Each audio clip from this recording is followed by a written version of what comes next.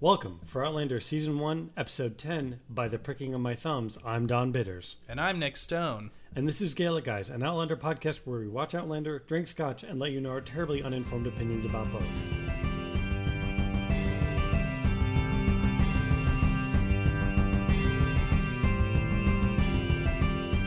This week we're once again joined by the talented and wonderful writer Katie Johnson from USA Network's Shooter. I just can't stay away. Y'all know how I love to give my opinion.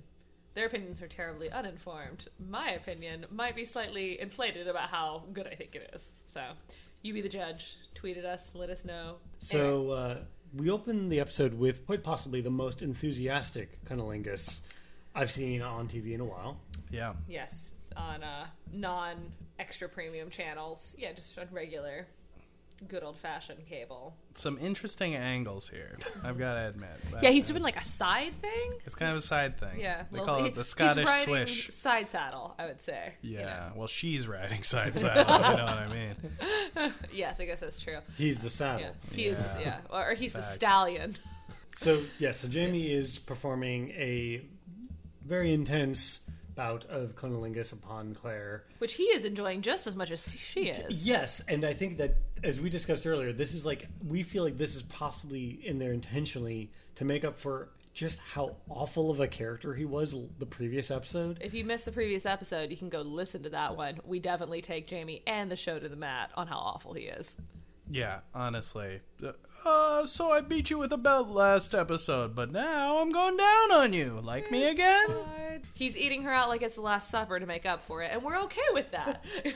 Also, if I don't know if DJ Khaled is still going to be topical by the time this comes out, but the internet lost its mind because he said that he feels entitled to his wife performing oral sex on him, but does not feel the need to reciprocate because, quote, he is the king. And a lot of people had a lot of things to say about that, including... And I will say, like, this show, the one time they had Claire, like, actually perform fellatio on him, it was something where...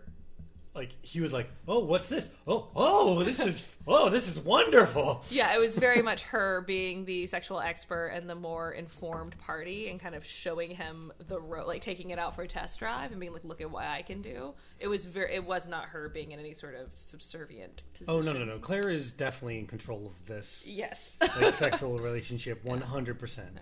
Not that there's anything wrong if you're stubby. That's cool. That's totally cool. Well, it's not only that, though. It's that whole, like, Born Sexy Yesterday trope where Jamie's just like wide-eyed, beautiful, young, ignorant thing. I'm so glad you brought up Born Sexy Yesterday. If you guys don't know what we're talking about, watch that YouTube video because it is a terrible trope and it's way overused. But I will give these writers credit with Jamie's Born Sexy Yesterday, which he absolutely does have, but that does not become a transferable skill in his bedroom skills, as we saw in the wedding episode, because Lightning McQueen is a bit of a... quick draw McGraw, you know? Fastest gun in the West over here. Yeah, who doesn't understand even like positions or like lady orgasms or really anything. So at least they are, they don't make him some sort of like sexual mind reading dynamo, for lack of a better word. Until now. Until now. Well, but I mean, they've been together for a little bit. That's true. She's had time to train him. She's had time to push his head down. Maybe. So the wonderful cunnilingus is interrupted by, of course, Murtaugh. We're going to talk about the rest of the episode? We're not just going to do this We've whole just thing? spent, I think, 5 minutes about eating on pussy? that. Okay, it's fine. Yeah. We can get back to it. Do you want me to go? Yeah, okay. No, so we'll talk about the rest of the episode. It's fine. Murtaugh shows up with news that Lord Sandringham is a potential route for Jamie to get his name cleared. Right. He arrives with the most insistent knocking anyone has ever started. Like, normally you knock once and you wait. Not Murtaugh. He's in there. Murtaugh has no sense of subtlety. No. He's a cock blocker. 100%. Yeah, he's not wingman, he's cock blocker. Yeah.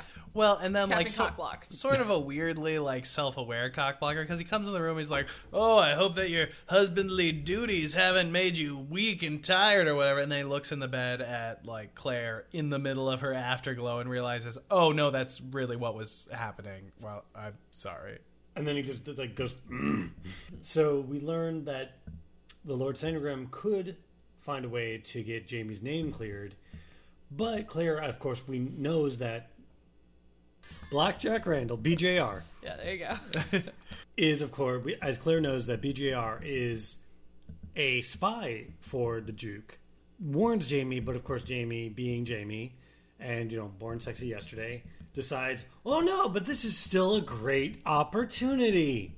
Well, and also Claire knows this because Captain Mansplain in the past. Oh, of course. Yeah, it's just it's a bit tropey, and you can kind of see the writing where she's like, I remember this one time my husband said a thing. Whoosh! Back to the past. No, we haven't even gotten to that yet. They haven't yet cut back to the same scene where like 80% of the exposition for season 1 happened in front of Claire while she was having tea and probably not listening to her husband blather on about Scottish history, but remembers every detail. So Jamie and Murtaugh go down to talk to cool Uncle Ned about the plan of, like, how can we do anything with...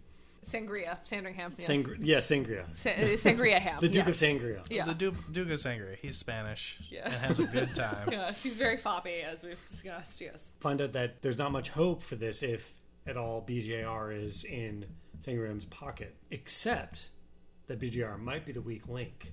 That if they can convince the Duke to turn on BJR, Blackjack Randall, by the way, that there's a route for them to get still to, which is honestly, even as I'm listening to this, I'm like, this is a goddamn convoluted plan. Oh man, like Ned here you listen to him and you almost fall asleep listening to it as an audience member. I can't imagine as theoretically completely uneducated 19th century Scots person listening to, like, oh, if we write a petition of complaint, then wherein it's like, oh, stop, what's happening? I honestly almost expected cool Uncle Ned to, like, fold his fingers together like Mr. Burns as he was going like, oh yes, this will work fine. Right. It also seems to rely on a lot of assumptions about how it'll kind of go. Yeah. It's like, what if we make this thing happen, and also we convince this guy to betray his friend, and then I successfully argue the case, and then Jamie's free. If all that stuff just goes exactly how I said. But also, when you get into any scene where it's just like this big exposition bomb from a character, I feel like you're treading in dangerous waters. As our showrunner aptly called out someone on our show, and again, not that, not to, like, I don't want to compare like one to the other or anything, most certainly, but no. A lot of this episode is just straight up goddamn exposition. It's exposition, and I feel like when that doesn't get called out, it's like, because we were trying to do something obviously different in a different world, but where that required a lot of explaining exposition, and our showrunner was like, yeah, but here's the thing, it's called shooter, not learner. Like, it's not about yeah, exactly. But it's like, it's that, but I feel like that kind of universally applies, that it's like no one wants to sit there, if you have to sit there and explain it that much in any sort of show, like, to your characters, I'm doing air quotes, but really to your audience, then you're reaching for it and we can all see what you're doing.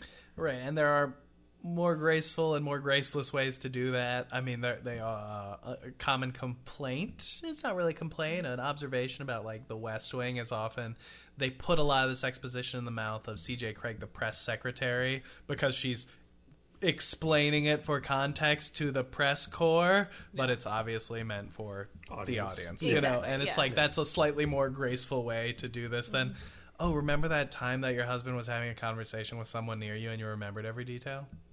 Yeah, exactly.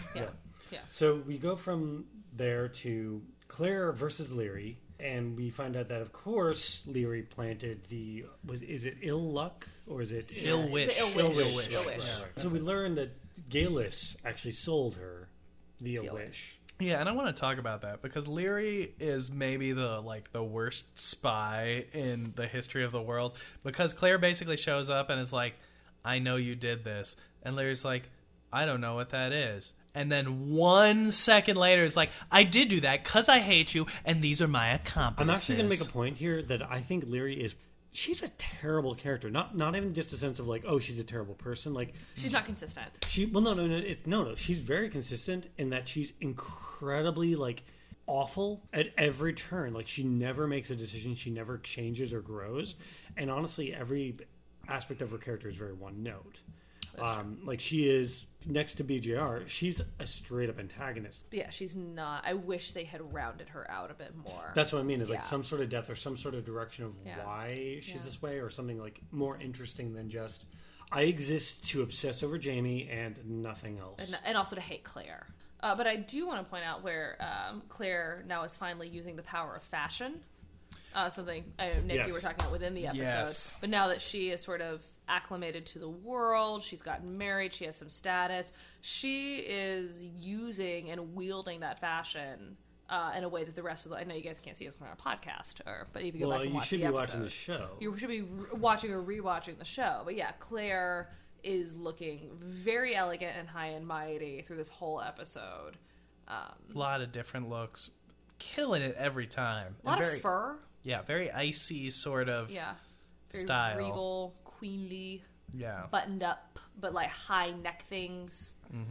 Sometimes the neck's so high that it's completely detached from the rest of the outfit, as We'll we'll get to discuss We'll get to later. that, We'll get yes. to that, yeah. But yeah, she's like definitely looming over little Leary, in her little kitchen wench corset with her hair down. She looms over everyone. She's looming over everybody. So we go then to try to find Galus, where Claire goes to try to find Galus at her wonderful little witch den full of potions. And we, of course, encounter the fartsman, her husband. Honestly, I mean, This man does nothing but manufacture farts. he's a prolific farter. Well, he's also like the magistrate or something, right? Like he has some sort of judicial power. Oh, no. Same thing. Fartsman. Very good, very good. We learn from the chambermaid there that Galus has gone into the woods, and Claire goes and tracks her down and witnesses, as you said, basically a S Factor routine. But basically, yeah, Sheila Kelly S Factor. I'm going to do a plug for the type of erotic, feminine pole dancing that I do, and sometimes have taken Don's wife to go do with me. But I'm like, oh yeah, that's S Factor. That's what we do. So she's dancing around, very sexy in the woods. But this is like a thing for her pregnancy, and she's got a voodoo doll and some fire, and it's sexy, sort of witchcrafty, very druidy thing, and they're intercutting between the druids dancing to let you know that Claire is kind of making that connection. And then she very mysteriously is like, Claire, come out. You can come out from watching, but she likes having an audience. Yeah. And again, we see the power of fashion, that Galus is basically naked, just in like a little bit of gauze, and her hair is down, and the icy wind is whipping her nipples, as she likes to point out. Her words, not mine. Yes, as hard as acorns, I Yes. believe. You wrote that down, Yes. not me. It's an important point. But then you see Claire, hair up, furs, buttoned up. The Ice Queen cometh, sort of. These two sort of at odds women, both wielding their powers in different ways by being completely covered and completely exposed. That's true, yeah. It's one of those things where, like, if they played more into that, I think it would have been better. Yeah. And I think there definitely is, like, the fact that we're straight up noticing Claire's very restrained kind of, like, fashion sense during this episode, which I'm convinced fashion maybe didn't exist before Claire. Right, yeah, that's true. Like, I feel like she's going and telling, like, the castle seamstress, This is what I would like. Yes. Yeah, she's creating fashion. like, the true hero of this castle is the seamstress. Yeah. Yeah, she's working overtime because these Maybe things it's are. Mrs. Potts, I want to follow her story. But it's It's also interesting impeccably that tailored. that Galus even, she makes a dig at Claire, and she's like, oh, this is probably not for you. Your people are very prudish or very cold. And she's trying to take a dig at Claire. But as we saw from both the beginning of this episode and every episode is a big part of her character, is how lusty and passionate she is. That she's not cold at all, but her power in sort of her pedestrian social life doesn't come from wielding her sexuality. It's just, it's a different choice between she and Galus. She's a sexually liberated woman. Yes. And Galus is also very powerful and strong and independent, but it's the sort of thing that we try to say in like memes and on the Twitter, as third wave feminists, that it's like whether you're completely naked or completely covered, as long as it's your choice and it's empowered, that's a good thing. And I think by showing these two women and their dichotomy, even if they don't necessarily understand each other, that they are both, strong, empowered women, especially for the time period, and that's good. And neither are prudish or slutty, that someone could point to either of them and use those words. No. The only thing I'll ever describe Galus as is sassy. Yes. We learned that Galus and Dougal are having, I guess it's fair because she's married and he's married. That is the literal definition of affair. Yes. Anyway, they're having an affair, and they have produced a love child. Yes. She is totes prego. Which quickly leads into them, Galus and Claire, walking through the woods. They're talking about the magic involved, and you have the scene where the most skeptical Magic Stones time traveler in the history of the world. What's amazing is that Claire is straight up like the Scully to Galus's Mulder. Yes. Because Claire, you have straight up magic time traveled, lady, and yet you're like, magic it's not I'm a real. lady of science. That leads us into a baby crying in the woods, which is really tragic because Galus kind of straight up dismisses it as, oh, it's just a changeling. Yeah, don't worry. The fairies stole a baby and they replaced it with this changeling that looks exactly like a baby except that it's crying and sick. But if you leave it outside in the woods overnight, the fairies will bring it back. And they'll just stop crying. I don't know what. Yeah, and then it'll be a great baby if it makes it through the night. It's like a weird, like, house on Haunted Hill thing. Like, if you can survive in this tree all night, baby, you can come back inside the house. Well, it's also a very Spartan idea with babies, that you leave the baby in the tree overnight, and if it survives and it's strong enough to be a Spartan, and if it died, then it wasn't worth your time. So Claire, when she goes up to this baby, suddenly there's magic fog for no reason whatsoever. And the baby stops crying. As soon as Galus crying. leaves, it turns super magical super quickly. And then the baby's crying long enough for Claire to, like, rock up to the baby, and then is instantly already dead. Yeah. Like, right before she gets there. Yeah, I'm not questioning what the kind of motivation of it was, which is, I guess, to show her, like, how cruel. What was the kind of the intent of what that was going to give the audience in terms of watching that? Like, what's the kind of the underlying? I think they're setting us up for that. the next episode, but they're letting us know that it's a like a mystic culture. It's a kind of backwards magical culture. Like, they don't superstitious. Superstitious. That's the word. Thank you. Yeah, they don't believe in science. Yeah. Okay. Yeah, that they are. Yeah, I'll reverse my previous statement because I do agree with you, especially with how the episode ends. Yeah, that is what they're setting it up, that it's not a factual world, that it's an emotional, superstitious world. Mm-hmm. Yes, but so Jamie manages to find Claire because Galus told him where she was. Well, they eventually explain this, but in the moment, it's like, oh, hey, I was just riding this horse. Anyway, Claire, what's up? You got a baby or something? So Jamie puts the baby back and does the genuflection as we finally get introduced to the Duke of Sandringham. And this guy, and like, as I was saying as we watched the episode, like, I've never used this word before, but this is like the perfect definition of it. But that guy is a 100% total fop. Foppish to the extreme. Yeah. The Duke of Sangria. Yeah, the Duke of Sangria is a 100% fop. Right down to telling you how much of a lady killer he is. Yes. Well, and even, I mean, back after the Cunnilingus scene, when Claire is like, I know something about him, but you can't tell me, like, I can't tell you how I know, and you can't ask. And Jamie's like, oh, no, it's okay. I know he's into boys. When I was 19, he came to visit my home, but it was just flirting. It didn't escalate. And Claire's like, what? No. Anyway, that's not what I wanted to talk about. Super doesn't matter. Don't worry about it. Anyway, yeah, he's a fan of Jack Black's. What, his sexuality may be a little fluid there. He may be ahead of his time. Bit of a groundbreaker. He's the original. He's the OG pedo bear. Yeah. Yeah, I mean, he's also doing this, like, Sun King look. That's like the most extreme royal version with the wigs and the golden cloaks and whatever. He is, which is extra silly in Scotland. And he even says, he's like, ugh, Scotland. It is, talking about the power of fashion or how people communicate with fashion. He really wants to let you know he wishes, he was in a French court and not here. Yeah. He goes on to tell us that he believes that Jack Black is completely... like, legitimate. Also, like, this is the thing I realized, just like Nixon, he's recording everything that everyone says in this room. He's got a court stenographer in his home, in his living room. But much like Nixon, he's just like, no, don't record that. Just the good bits. Just the good bits. I want to go back and read those later. Yeah. Yeah, it's super creepy and a little less effective than, like, turning the tape recorder off in the conversation with the reporter is to dismiss a servant who definitely still heard what you said, but maybe hasn't written it down yet.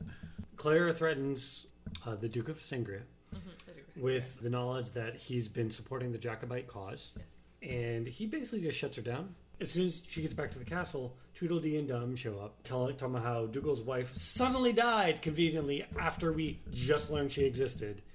That's something. That's a character that they fairly never wanted to cast. Yeah, they Mrs. Rochester, just as did I like to call not her. bother. They were like, oh, here she exists, and now she's dead. Yeah, exactly. But also conveniently after Galus did her witchy-ass factor in the woods, which we don't know what that was about or not, but his wife mysteriously died, so... Dougal is blind drunk. Colin just immediately says, like, give him a sedative. Dougal is super upset that his wife is dead while he's busy, like, putting babies in other ladies' wombs. I think that's part of his guilt, though. I would agree with you, except for what happens a little later. Like the straight up fact that he says, man, in so many words, she was ugly, but I'm worse.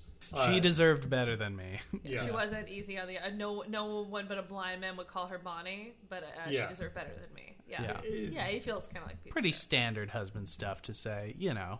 You know. Husbandly things. Yeah. So this episode, like, it moves in ways that I guess make sense, but also kind of don't. Because we then go to Galus with Claire at the market, and Galus getting all smarmy about her husband and Dougal's wife, like she died from a fever. Yeah, they're not masters of deception.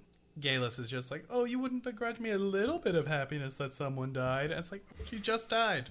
Give it a day. Then we go back to the Duke, who's still 100% fop. As Blackjack, we learn that he's spouting off like, oh, all these accusations against Blackjack. And the guy is straight up like supervillain monologuing.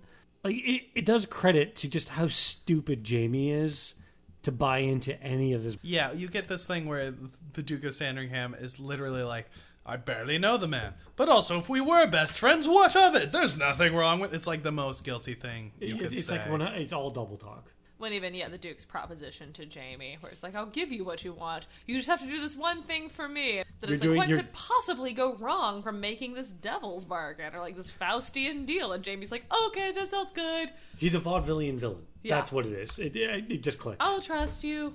Well, but then what's funny, not to jump ahead too much, but it's like he gives Jamie this weird devil's bargain where it's like, you have to be my second at this duel, and it's like, God, how is this going to go horribly wrong? And Jamie's like, it's fine.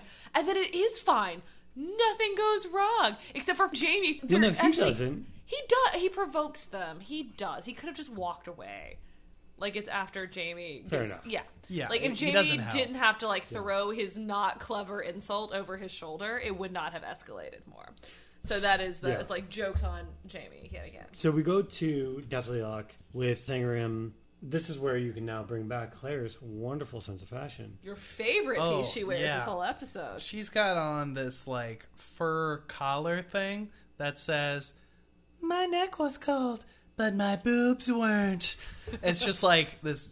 I don't know what you would do with it otherwise. It looks amazing. Don't get me wrong. It's a very but thick fur collar that happened to come with a dress. You're right. Yes.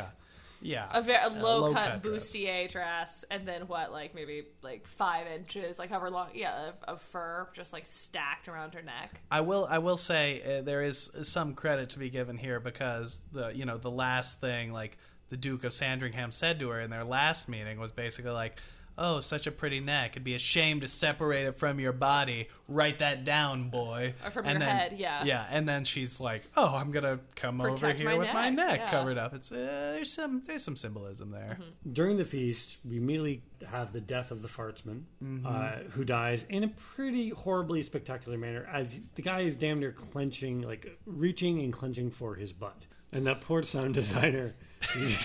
well, actually, no. That might have been like the best day for him. He was like, "Okay, what do I have to do? Like, oh yeah, battle, yeah, whatever. Oh, farts. You want like all the farts? Like, I got a whole library here." I believe you actually named the episode earlier, and it's the Ice Queen Cometh. Yeah, fun on a couple levels. Couple levels. That's Yeah, true, why aren't we naming these episodes? What are they doing by the pricking of my thumbs? That's true. Well, I mean, we're naming our podcast episodes, which is, way more fun. Yes. The death of the fartsman, and we immediately establish that Galus has like she's pregnant, so it fits, but the most pregnant pause before then she like, oh, my husband, whoa, like he's dead. Yeah. But the thing is, like, there was That is the lady doth protest too much. There is your Scottish Right, lady. that's the real part. There it is. But yeah, because the thing is, like, we're watching most of this in real time until this moment, and it's like a good solid, like, 30, 40 seconds have passed. Like, Claire has had time to run up, and start like smacking this guy's back, Right. while she's not doing anything. Yeah, Claire performs the most advanced medicine of the day, which involves rolling the guy on his side and hoping that he doesn't die. And smacking his back, yeah. And smacking his back, and then rolling him back over and just shaking her head. We did all we could. We go from the death of the Fartsman to in terms of the actual duel, the least climactic duel. Yes. With like not even like much build up. We just kind of like show up to like two dudes gonna like shoot each other. Okay, cool. Bang. Cool. We're alive. Yeah, again, that's like they've set this thing up to be so sinister and clearly a double cross for Jamie, and then it's not. It's fine. It's this very civil, social sort of outing where it's like, well, okay, thanks, Jamie. And Sandringham, is like, all right, you kept your agreement. I guess we're good. Let me go get your paperwork, and everything's fine. Yeah, and I think, in some weird ways, this is actually like a more realistic depiction of a duel than we see in some things, with That's like true. the incredible drama of it. And it's like when you get down to it, it's two dudes standing outside with not very good guns, not very far apart, shooting sort of at each other one time. 1, 2, 3, 4, 5, 6, 7, 8, 9, 10. 10 commandments. Yeah, that is.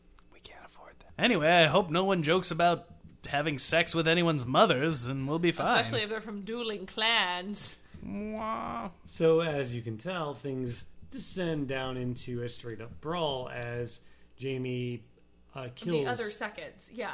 Yeah. Like Does these he- like punk Scots kids, like that are the seconds Yeah, on they're- both sides. Like If this had been like set 800 years later, they'd have skateboards. yeah, basically they're like, oh well, your mom's fat or like whatever. Yeah, they just start Yeah. hurling stupid schoolboy insults at each other, and Jamie takes the bait. Which ends with Jamie straight up killing these guys. Well, I think they sort of imply, you see them in classic TV fashion, after they've been dispatched, they're all still rolling around on the ground to indicate they haven't been totally murdered. There's at least Super two guys murdered. he's straight up stabbed in the gut. Yeah, but he gets stabbed too. He gets a nick. I think the implication is that he doesn't actually drew kill it. anyone What I love, because what I actually do love about this is that we go from Jamie being like, "Oh God, I'm cut, man, I'm cut, man," to the Duke just coming like, "Oh yes, ooh, let me do this little thing for you, ooh, peace out," just Yeah. completely dropping. he's like, it's one thing to shoot at another man in the head, but to get in a fight, A brawl. pish posh, a Yeah. common bro. Ooh. And so, yeah, we find out his real character. He But fops away. I know. Yes, Yeah. yes, Like that's the sound he's running. Yes. It's like pop, pop, pop, pop, pop, pop, pop. Yeah, yes, basically. exactly. Yeah. Yeah. And then we Pops can him out. we see Claire has to sew him up. She finds the opportunity to continue her Ice Queen routine and gives him the coldest of shoulders while she's repairing his Well, wound. she's been preparing this entire episode for that. Yes. We go to, once again, kind of flashbacks to the last episode. Yep.